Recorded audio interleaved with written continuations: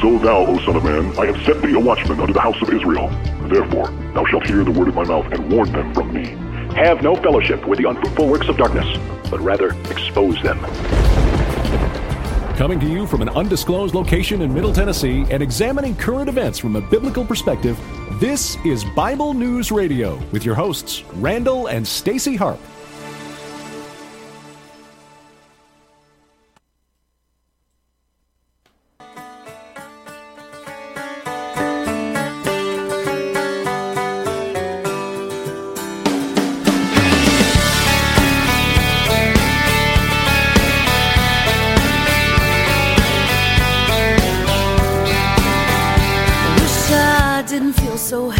Wish I didn't act so selfish. Wish I didn't wring my hands night and day. My hair was a little bit smoother, my jeans fit a little bit looser, and I always knew the right things to say. And I wish I wouldn't hide what's been going on inside, and I wish you wouldn't get scared and run away. Wish I was doing better with all the things that matter. I guess I got some learning to do. I wish everyone had someone to hold them and to love them the way I'm always gonna love you. I wish wishes came true.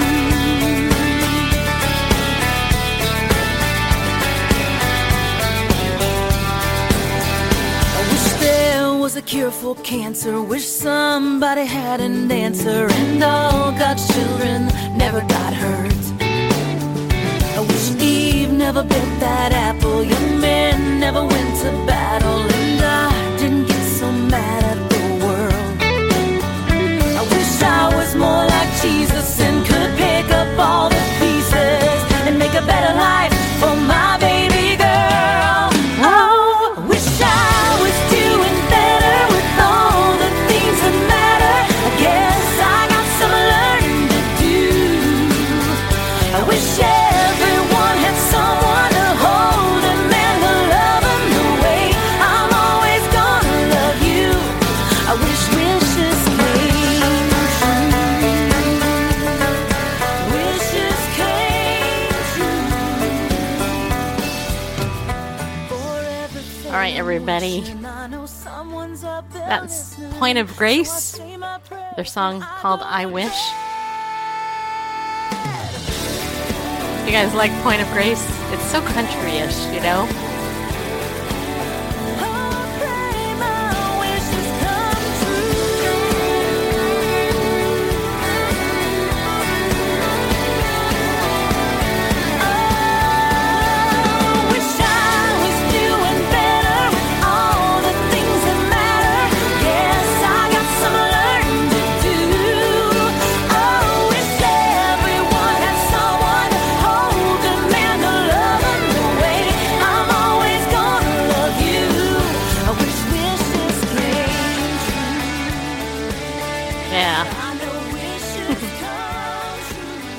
Yep, this is a good song. Very popular song, actually. Anyway, thank you guys for coming in. I'm glad that you're here. You know, every day I have probably the best job in Periscope because I get to do what I love, and I really do love it. I love coming to you virtually. I'm virtually coming to you. Yeah, I am. And talking to you about things, you know, biblical, you know, and talking about the things of God. I think it's a great thing. I think more people need to do it who are Christians. And hopefully we bring this to you with a little bit of joy, a little bit of pep, occasional snarkiness, you know, but hopefully mostly informative and biblical. Yeah. Just so you know. So here's a confession. Just so you know, I have a really bad headache right now. I woke up with it. It's one of these sinus headaches. How many of you get sinus headaches in the back of your head? It's like you wake up, it's like right here. And I know it's because of the weather. Because here in Tennessee where we're at, it's been completely raining most of the morning. And it's one of these, it's like bright light. Like even having this light on me today is like, you know, but I'm good. I keep it on. Anyway, so that's kind of where I'm at. So if I go, what, or whatever, if I'm distracted, it's because I am actually distracted. But I was going through news, and I come up with a couple of stories today that I thought were very interesting that have the ironic tie of Christians in politics. And, I've been an activist, a Christian activist, for quite some time. And I have feelings. I think everybody should be able to run in politics. I don't care if you're a Christian, an atheist, a Muslim, a Jew.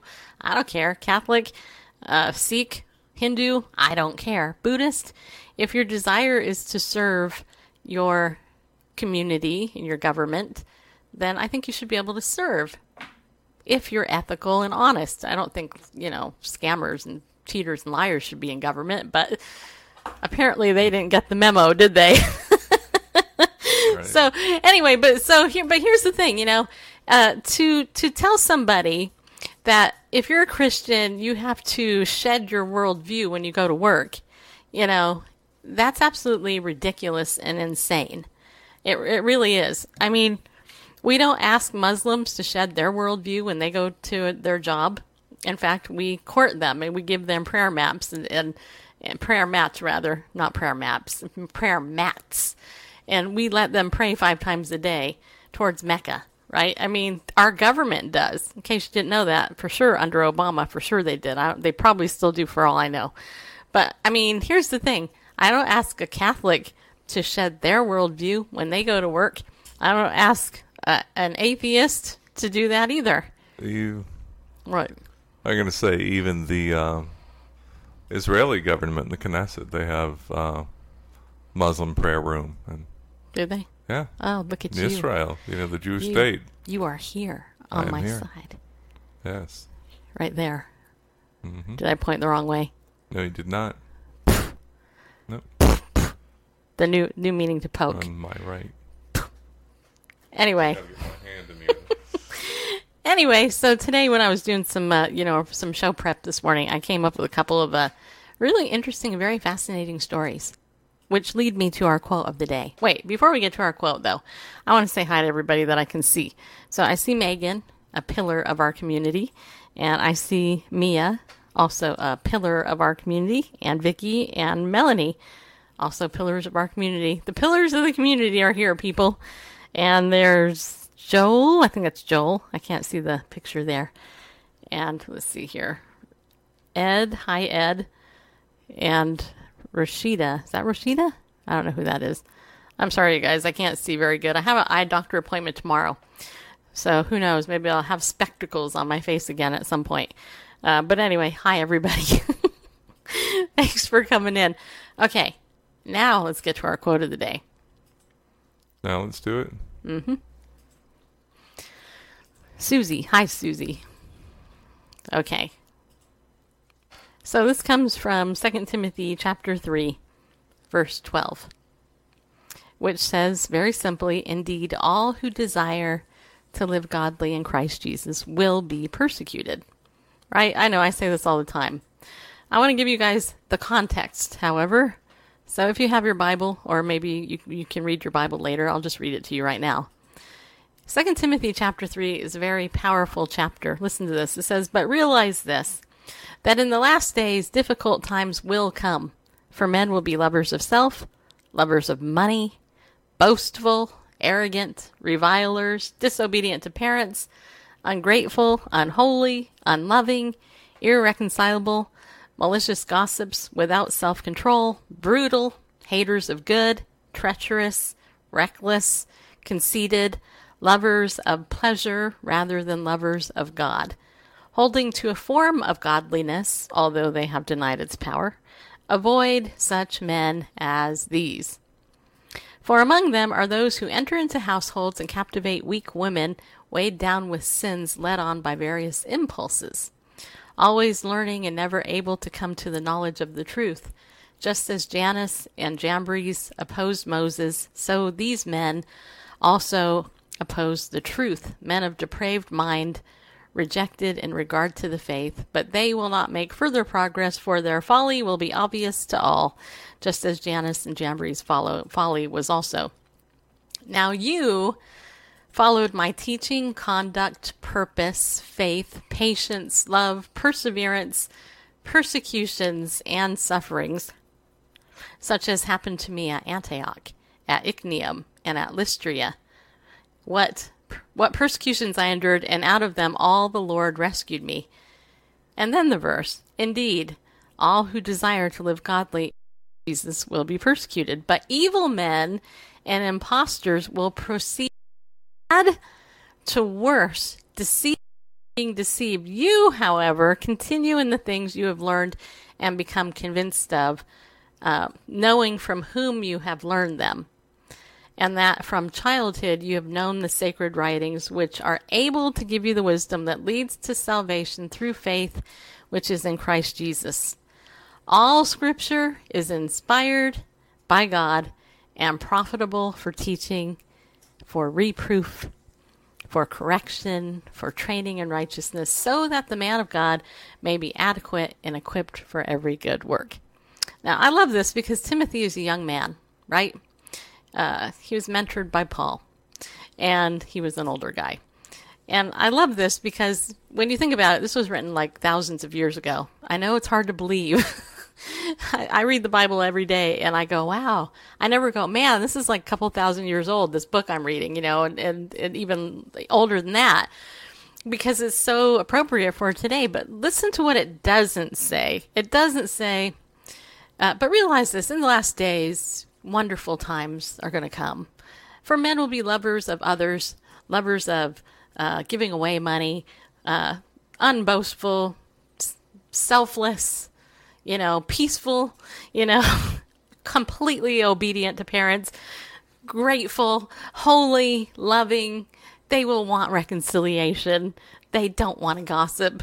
They'll have complete self-control. They'll be tender-hearted, lovers of good, untreacherous, completely not reckless, not conceited, lovers of God instead of lovers of pleasure. It doesn't say that, you guys. And yet I think sometimes Christians want that, right? I mean, we want our government to run that way, don't we?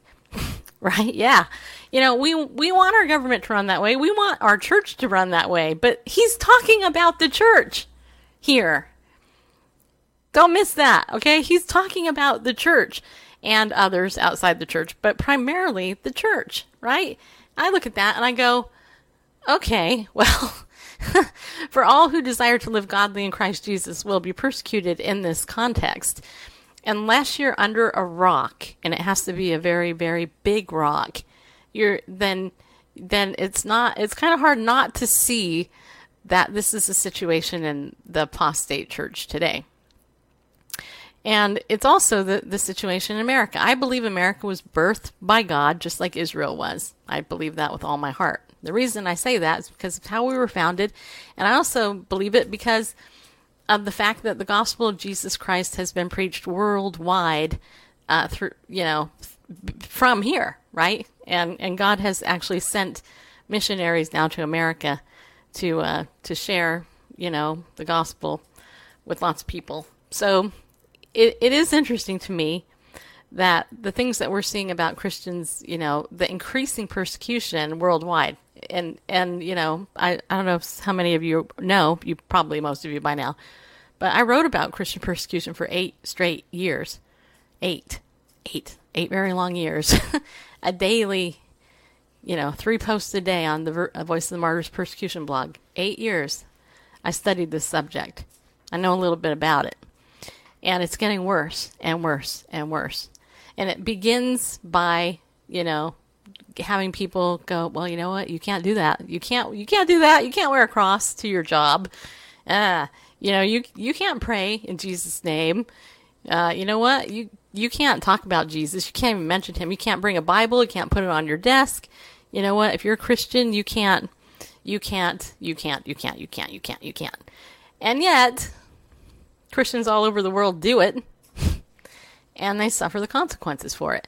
Asia Bibi, has been in prison for, I think, 8 or 9 years now, coming up to that. You know, she was a woman who was at her job in Pakistan, minding her own business, when some other women, migrant workers, came up to her and basically asked her some question, and she answered truthfully, "I'm a Christian." You know, and then they accused her of blasphemy, and next thing you know, she's spending her life in prison in Pakistan. You know, Pastor Saeed, who is probably the most recent persecuted Christian to become very popular. You know, Pastor Saeed went over to serve the poor in the country that he went in and to share the gospel. And he wasn't doing anything bad, but they threw him in prison and started torturing him and all that. And then, of course, we all know what happened with that. Eventually, he got that out. So there is, you know, modern day people around us, but it's the people you don't see, right? It's the underground church in China. It's all of the Christians in North Korea and Nigeria, all the churches that have been wiped out. It's a pure Christian genocide, a real Christian genocide taking place that your church isn't talking to you about for the most part, because they don't know, because it's not being reported in the mainstream media, and that's where most people get their news, is in the mainstream media. Difficult times will come. And so when I saw this latest video of Bernie Sanders, you know, questioning a guy who's being who's having a a hearing in order to get you know, to be nominated to a position, I was shocked. I mean, I'm not. Okay, just so you know, I don't know much about Bernie Sanders, except he's a socialist and a Marxist in his worldview. And don't hate me for saying that if you like him. But watch this, because I got a couple of comments in case you have not seen this. So go ahead and roll that bean footage, as they say. You're the only one that says that. Oh, well, Bush's Baked Beans does that. This is not brought to you by Bush's Baked Beans, but anyway. All right, let's make sure we got full volume. Let's do it. Okay. And that is in the piece that I referred to that you wrote for a publication called Resurgent. You wrote, quote, Muslims do not simply have a deficient theology. They do not know God because they have rejected Jesus Christ, his son, and they stand condemned. End of quote. Do you believe that statement is Islamophobic? Absolutely not, Senator. I'm a Christian, and I believe in a Christian set of principles based on my faith. That post, as I stated in the questionnaire to this committee, was to defend my alma mater, Wheaton College, a Christian school that has a statement of faith that includes the centrality of Jesus Christ for salvation. And again, I apologize. Forgive me. We just don't have a lot of time. Do you believe that people in the Muslim religion stand condemned? Is that your view? Again, Senator, I'm a Christian, and I wrote that piece. Well, what does that say? The statement of faith of Wheaton. I understand that. I don't know how many Muslims there are in America. I really don't know. Probably a couple of million. Are you suggesting that all of those people stand condemned? What about Jews? They stand condemned too? Senator, I'm a Christian. I understand you are a Christian, but this country is made up of people who are not just. I understand that Christianity is the majority religion, but there are other people who have different religions in this country and around the world. In your judgment, do you think that people who are not Christians are going to be condemned? Thank you for probing on that question. As a Christian, I believe that all individuals are made in the image of God and are worthy of dignity and respect, regardless of their religious beliefs. I believe that as a Christian, that's how I should treat all individuals. And do you think your statement that you put into that publication, they do not know God because they've rejected Jesus Christ the Son and they stand condemned, do you think that's respectful of other religions? Senator, I wrote a post based on being a Christian and attending a Christian school that has a statement of faith that speaks clearly with regard to the centrality of Jesus Christ and salvation. I would simply say, Mr. Chairman, that this nominee is really not someone who is what this country is supposed to be about. I will vote no.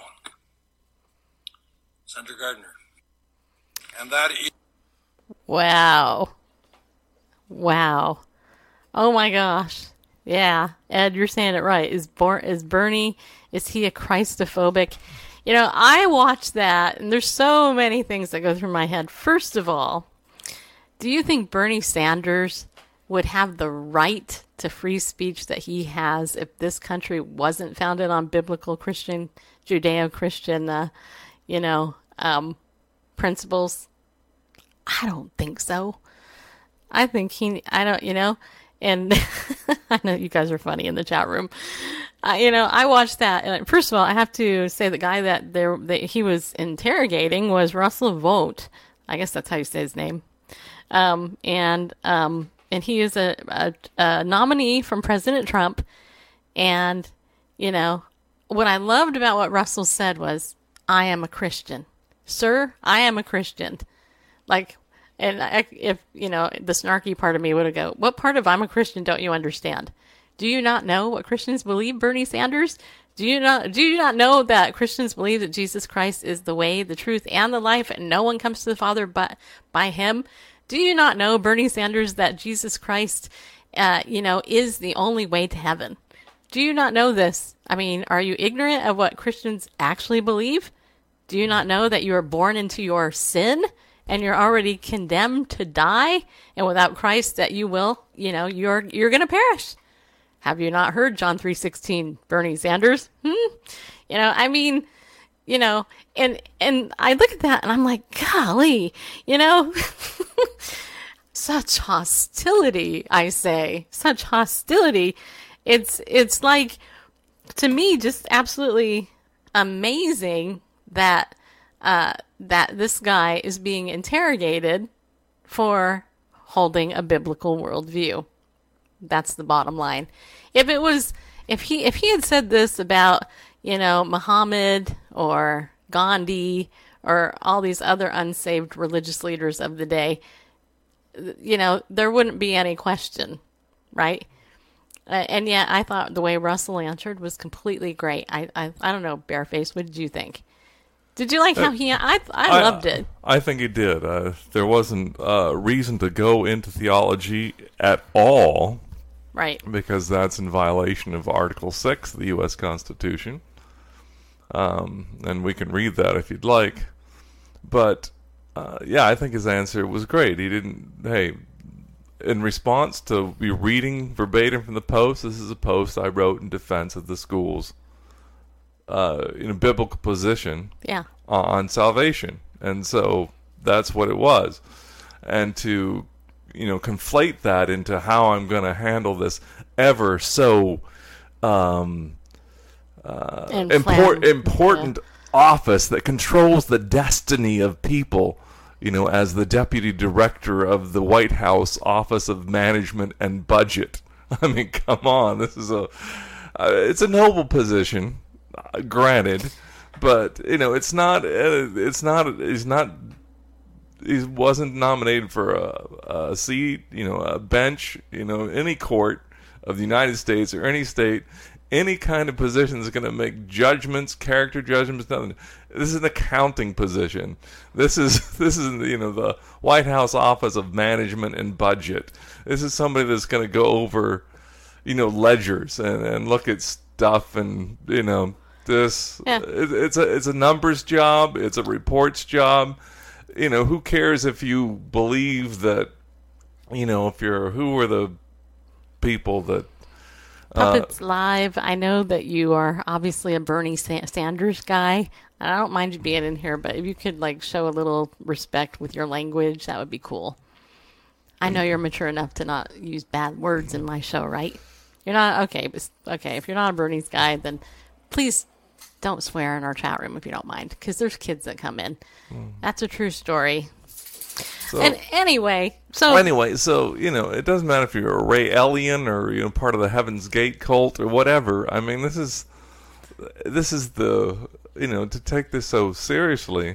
The Office of White House Office of Management and Budget. But I mean, think about so Bernie's big complaint is he's basically a Christian who believes that Jesus is the only way to heaven and that all others are condemned. Okay, that's his complaint, and those people are not fit to be in government. That's basically what he's saying. So, Yeah, or politics. So the question then would be, I would have to Bernie if I got to talk to him. I'd be like, okay, let me ask you a question.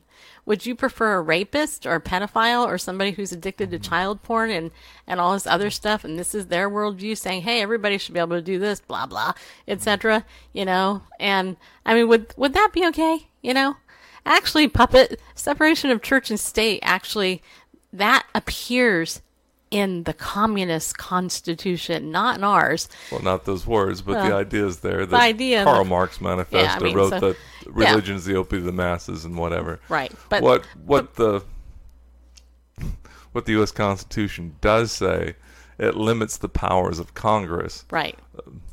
Bill of Rights, First Amendment. Congress shall make no law respecting the establishment of religion or the, prohibiting the free exercise thereof. Right. So I don't care. Okay, Ron, would we rather have a Muslim attorney general? I think that it doesn't matter what your religion is. If you are holding a public office, you should be able to have your religion, but you should be practicing the law accordingly. So I would much rather have a constitutionalist who's a Muslim than some lame so-called Christian who is a progressive wacko who believes that the Constitution is breathable and flexible document. Like, right. oh, there's abortion there. Oh, there's homosexual marriage there. That's ridiculous. And yet that's basically why we have the government we currently have, because we have people who claim that they're one thing and they don't actually abide by the law. Right. The law is kind of important, Indeed. Well, to that point, let me read the third paragraph of Article 6 of the U.S. Constitution. Okay, attorney. He's not really an attorney. No. That's just barefaced. Quote, it's not his real name. He's my husband, in case you're new. Quote, the senators and representatives before mentioned, and the members of the several state legislatures, and all executive and judicial officers, that would include the deputy director of the White House Office of Management and Budget, that's the executive branch. Okay. The senators and representatives before mentioned, and the members of the several state legislatures, and all executive and judicial officers, both of the United States and of the several states, shall be bound by oath or affirmation to support this Constitution. But no religious test shall ever be required as a qualification to any office or public trust under the United States. So, whether it be legislative, judicial, executive branch, any officers serving in both the United States, that is the federal government, or the several states, state government, they shall be bound by oath to support the Constitution, this Constitution, and not that flexible, breathable, and today it means this, tomorrow it means that. Then, if that's the case, why have one at all? But that's a whole nother thing. But the founders were, explicit on this point to put that in. But no religious test shall ever be required as a qualification to any office or public trust under the United States. And so if you're Bernie a citizen of the Sanders, United States, yeah, he's making he's you have this religious view, so that's a religious test. But see, he's the one breaking the Constitution right Agreed. there. I mean, right there. He's given the litmus test, and that's why this is in the news. Right. And I think it's sad, actually. I mean, but it's not surprising. Okay? So, but I thought it was kind of chilling, but not surprising. And I'm really super glad that Bernie Sanders was there to split the vote where Hillary Clinton was concerned. Because of that guy, Hillary lost, right? Because a whole bunch of people went either further left than Hillary and went to that guy. Just saying. Thanks, Bernie. Thank you for putting Trump in office. Bygones. I don't know if I'm thankful for that. It's better than the alternative. Whatever, but it's true. Okay. All right. So there's another story. This comes out of the UK, but I got to thank our sponsors first. This one's also, I'm going to just tell you the headline. We're going to talk about this in a minute. Okay. This is over on ChristianityToday.com. The UK's highest ranking evangelical politician steps down. Okay. Other articles, and I'll read this and we're going to play the video too. But the other thing with this particular story, this is interesting. This is a very conservative biblical Christian who was leading the Liberal Democratic Progressive Party in the United Kingdom. He was getting pushed back because of his biblical worldview, and basically, and I should also say, he is. It's said that this guy is like the first evangelical Christian in like 100 years to hold this position, which says something. All right, but first. Thank you to our sponsor, Ariel Ministries, which you guys know I totally love and adore. You guys can go to ariel.org, and you can use the coupon code Bible News and save 20%. And I want you to know that 20% is totally, it works with the brand new sale that we have up for the Messianic 7-book volume sale, which is Dr. David L. Cooper's set, which I'm waiting for the graphics. I can read it to you. I am too, but you can talk about it, and well, there's 7 books in the Messianic series. There's the God of Israel. There's Messiah, His nature and person. Messiah, His redemptive career. Messiah, His first coming scheduled. Messiah, His historical appearance. Messiah, His glorious appearance eminent. And finally, Messiah, His final call to Israel. Now, David L. Cooper is a PhD. He has a theology degree, a master's of theology, and another degree. I don't know what it is, but it's LITT.D. I don't know what that is. Doctor of Literature. Oh, okay. Well, there you go. Well, anyway, and this is the set here. This is the set. There's 7 volumes here. If you want this was published in the early 30s, in the 1930s, which is kind of cool because this was published before Israel was renamed a nation again. So it's very cool. Anyway, you can go to ariel.org and you can look it up. I think I told you how to get it.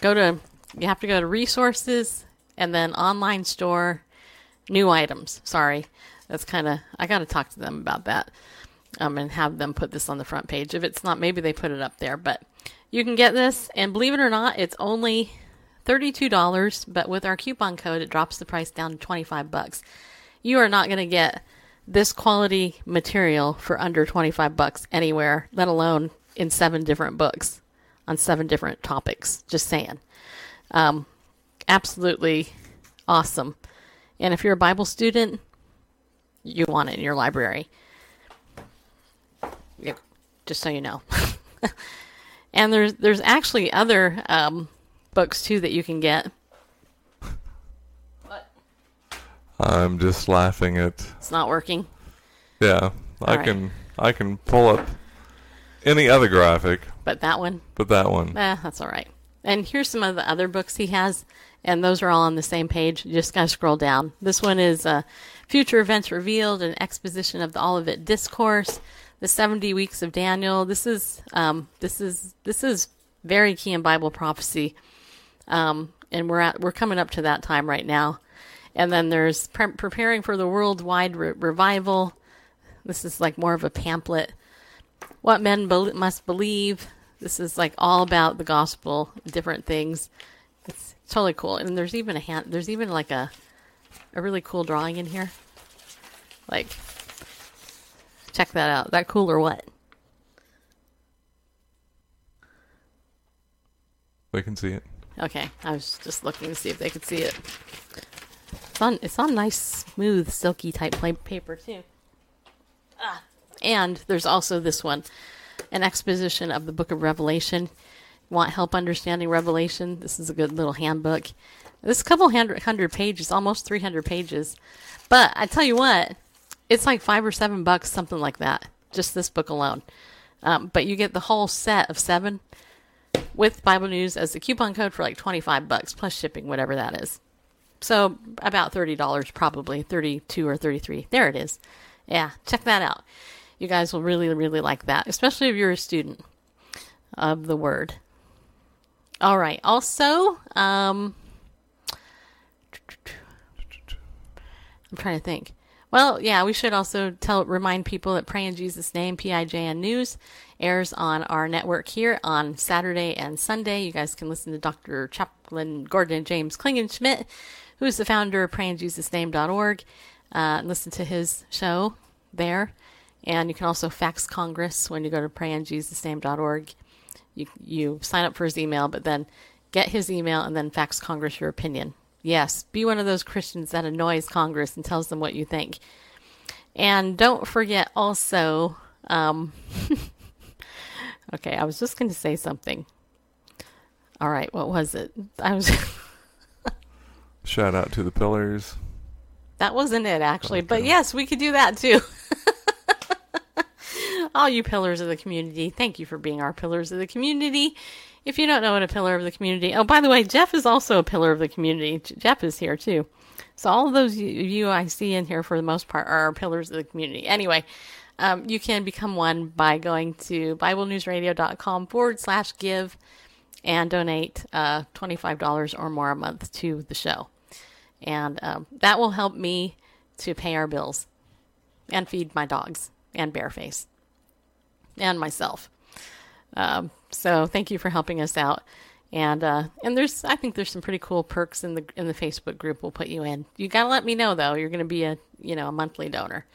And that will be talk really about helpful. those perks. Well, why don't you talk about them? Well, I think one of the best perks, of course, is the unaired interview portions. We've had many guests on this program, ranging from the famous to not as famous. And when we have guests on, we spend some time with them. I was going to say off camera, but it's really off air. And so that behind the scenes extra interview content goes up in the Pillars group for you to get just some more insights and learn some more and gain a lot more from the guests that we have that is not available to all other viewers. Yeah, also, though, I forgot to mention the Yeshua book, Volume 3, is out as well. It is. From Ariel Ministries. You guys can, that's what it was I was trying to think of, actually. But I forgot because okay, yeah. Anyway, so there you go. You guys can get that too. All right. And I think that's it, right, for our sponsors for right now. And believe so. Yeah. Okay, so let's look at this story from the United Kingdom. Do you want to roll the video? You want to start with the video? I think that's good. All right, let me... While you're setting it up, how about I read some of the article? I am a liberal. Okay, never mind. I didn't know you're ready. Okay, go ahead. And that's weird.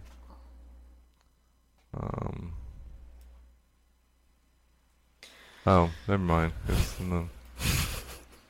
like, why is it doing that? All right, here we go.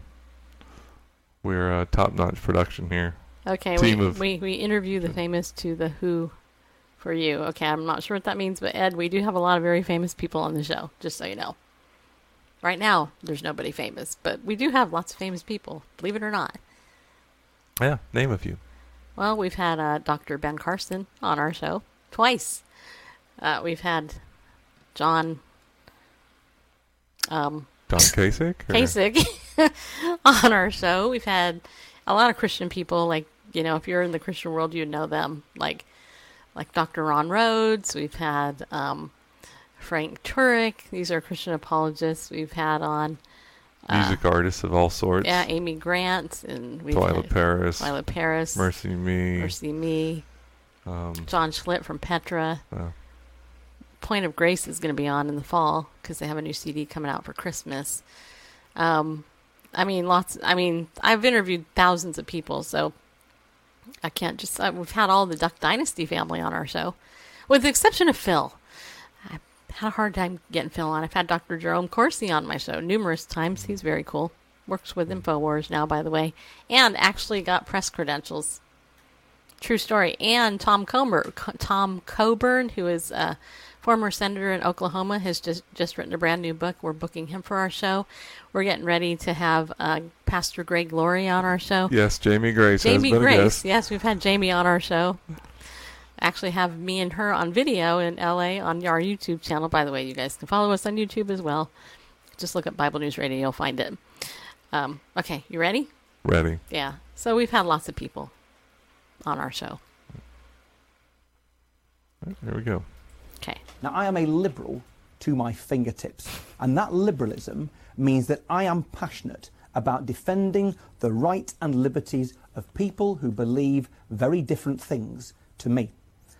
There are Christians in politics who take the view that they should impose the tenets of their faith on society, but I have not taken that approach because I fundamentally disagree with it. It is not liberal, and actually it's counterproductive when it comes to advancing the gospel. Even so, I seem to have been the subject of suspicion because of what I believe and who my faith is in which case we are kidding ourselves if we think we yet live in a tolerant, liberal society. And that's why I have chosen to step down as leader of the Liberal Democrats. I intend to serve until this parliamentary recess begins next month, at which point there will be a leadership election according to the party's rules. And this is a historic time in British politics. What happens next in the next months and years will shape our country for generations. My successor will inherit a party that is needed now more than ever before. Our future as an open, tolerant and united country is at stake. The cause of British liberalism has never been needed more. People who will fight for a Britain that is confident, generous and compassionate are needed more than ever before. That is the challenge our party and my successor faces, and the opportunity I am certain that they will rise to with my help. I want to say one more thing. You see, I joined our party when I was 16 years of age. It is in my blood. I love our history, our people, our values. I love my party. Imagine how proud I am to lead my party. And then imagine what would lead me to voluntarily relinquish that honour. In the words of Isaac Watts, it would have to be something so amazing, so divine. It demands my heart, my life, my all. Thank you. Okay, well, that was Tim Farron announcing that he's resigning as the leader for the Liberal Democrats. So there's a couple of things that come to my mind, and this is the cynical part of me, so I'm going to lay it out there, and you can think what you want. There's one part of me, the cynical part, which says, I wonder if somebody has any dirt on this guy, which is why he's resigning. I mean, let's be honest, okay? That does happen. And for some reason, Periscope numbers have just plummeted. That's highly unusual for this show. But anyway, that is one thought I had. But I don't tend to think it is actually reality. But it could be a possibility, but I don't think it's a reality. I think that based on how he ended that quote, or his thing, that he really was in the same position Peter and Paul were, right? Peter and Paul were in the position where they were basically told, you cannot preach about Jesus. So, you need to shut up about it. We don't want you to we don't want to hear the name of Jesus anywhere. So you need to stop it. And their response was in the book of Acts, you know what? Hey, I must obey God rather than man. And I think that's where this guy's coming from. In the Christianity Today article, it says here, amid mounting scrutiny over his evangelical faith, the head of the Liberal Democrats in the United Kingdom resigned from his position and spoke out about the tension he faced as the party's political leader. To be a political leader, especially of a progressive liberal party in 2017, and to live as a committed Christian, to hold faithfully to the Bible's teaching has felt impossible for me, Tim Farron told his country on Wednesday, a week after the general election. Considered the first evangelical party leader in a century, Farron dodged questions during the recent campaign about whether he believed homosexuality was a sin, despite his political stance in favor of same-sex marriage and equal rights. An evangelical amid Anglicans, he faced accusations of harboring conservative theology within the Liberal Party. even when he made his liberal views clear. So I don't even know if this guy's even really biblical, if he's really a liberal, you know. I mean, if he thinks, you know, same-sex marriage is okay, then, you know, I don't know. I don't even know why he's being persecuted. But anyway, it's still interesting. So it says here, still the accusations bled into the general election. The party gained seats in Parliament, but their vote share declined and were enough to make a fellow party leader step down.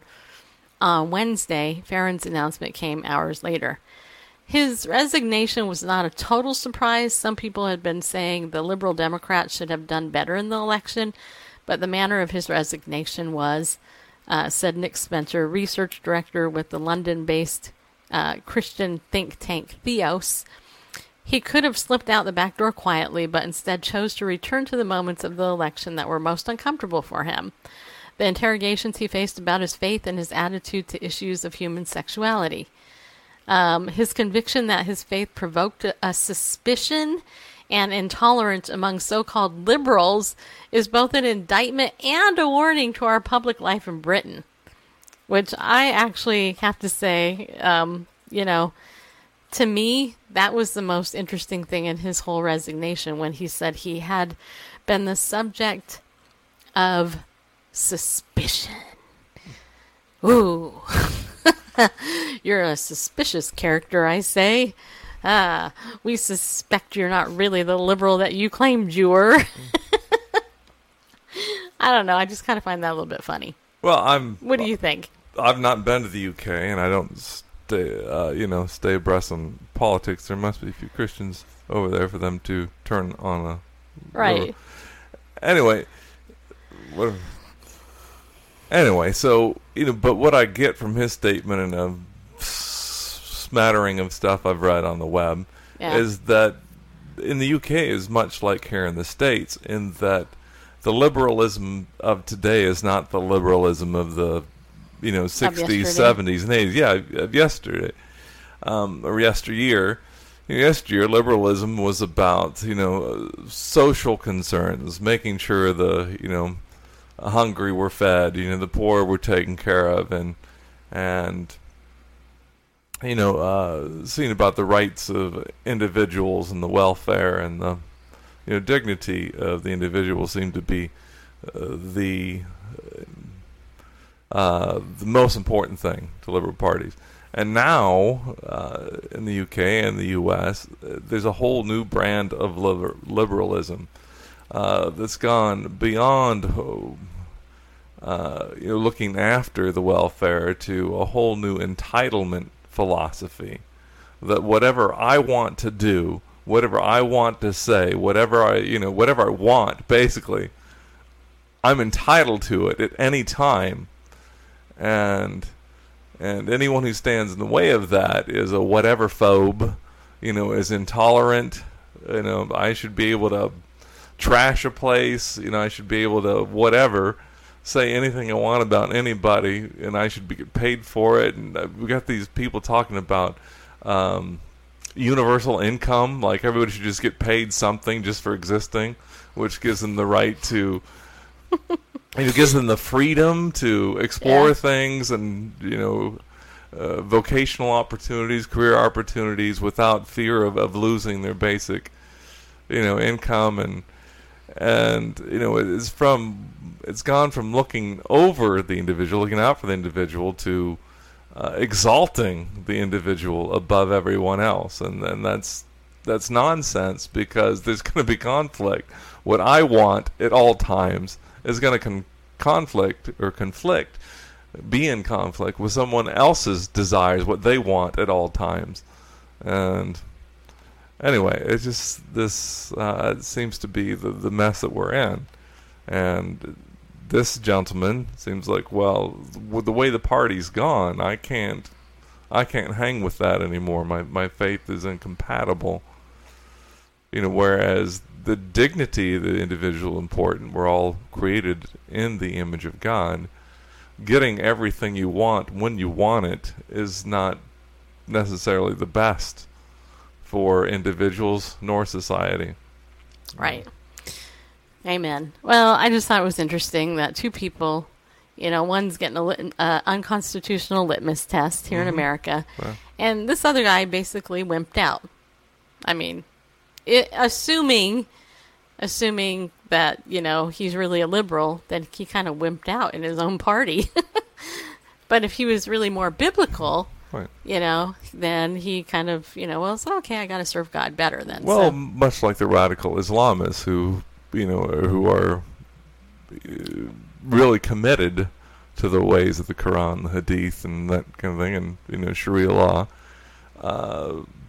There are Muslims who aren't Muslim enough to them and lose their heads. And in a similar vein, I'm not going to make a direct parallel, but amongst the liberals, there's the ones that aren't liberal enough, and therefore they're enemies to the movement, the so-called quote progressive unquote movement. So I want to tell you, next week we have some cool guests coming up. Do tell. Brenda Lovelady Spahn is actually going to be our guest on Tuesday with one of the women that she's helped at the Lovelady Center. If you're not familiar with the Lovelady Center, this is an amazing woman who basically opened up a shelter for women and children and serves. It's actually the largest one in the country in America. Non-funded by our government. It's completely funded by private donations. And there's a movie being made about her. And people are calling that movie the next Blind Side movie, feel-good movie. She's going to come back on our show. She's been a frequent guest. If you're relatively new to the show, you probably haven't heard her yet. But she's been on like 5 or 7 times or something like that. She's been on a lot. You're going to love her. On Wednesday, we're having a guy named Jonathan Daughtery on the show, and he is from a ministry called Be Broken Ministries, and he's written a book, I think it's titled Secrets, and it's all about addiction to pornography and getting free from it. So if you happen to know anybody that has that issue they struggle with, Wednesday's show next week will be something that can help you out, just so you know. And then on Thursday, we're having Larry Tomczak on the show. And Larry is he's actually here in our Spring Hill area, and he is he's going to talk about politics and Christianity and apologetics, and his new video series, which is completely free. You can all check it out. And I forgot the name of it. Otherwise, I tell you it. But just so you know, you'll be blessed. I already told you about it a couple days ago. I forgot the name though right now because, like I said, I still got this really bad headache. And the following week, Bill Weiss is coming on. As far as I know, it's confirmed. He's the guy that claims he spent 23 minutes in hell, and it's based on that book, 23 Minutes in Hell. We're going to talk about hell, the reality of it with him. On the 29th, we're going to talk to Dr. Gordon James Klingenschmidt, who is the founder of Pray in Jesus' Name, also a former representative in the House of in the House in Colorado. And then on Thursday, on the 29th, Victoria Koloff, a.k.a. Victoria Robinson, who starred in Preacher's Daughters and who is the head of our Crisis Pregnancy Center, will actually be here in our room here. I guess it's our studio. She'll be here live to share with you the latest and the greatest info from the world of the pro-life movement. So it's going to be an interesting couple shows that we have here. And we're already booking up for July. I already have, let's see, it looks like 1, 2, 3, 4, 5. I already have 5 guests booked for July. And it's only June 15th, so that tells you how fast we're booking up. But hope you do that. Okay, so we got like 4 or 5 minutes. I wanted to how about we do the Oxford one? I thought this was cool. Sure. So what would you say about how an atheist, helps somebody become a Christian?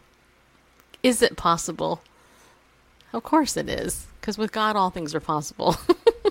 God even used atheists to get people to become Christians. So this article over on veritas.org, did I send you that link? Yes. Okay, yeah.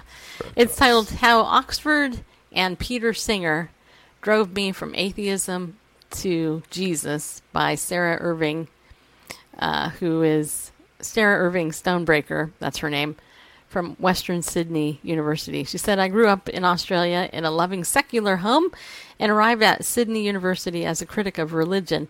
I didn't need faith to ground my identity or and then it doesn't say anything else. But anyway, it says here, I think you have a different one. Oh, okay. Well, I don't know.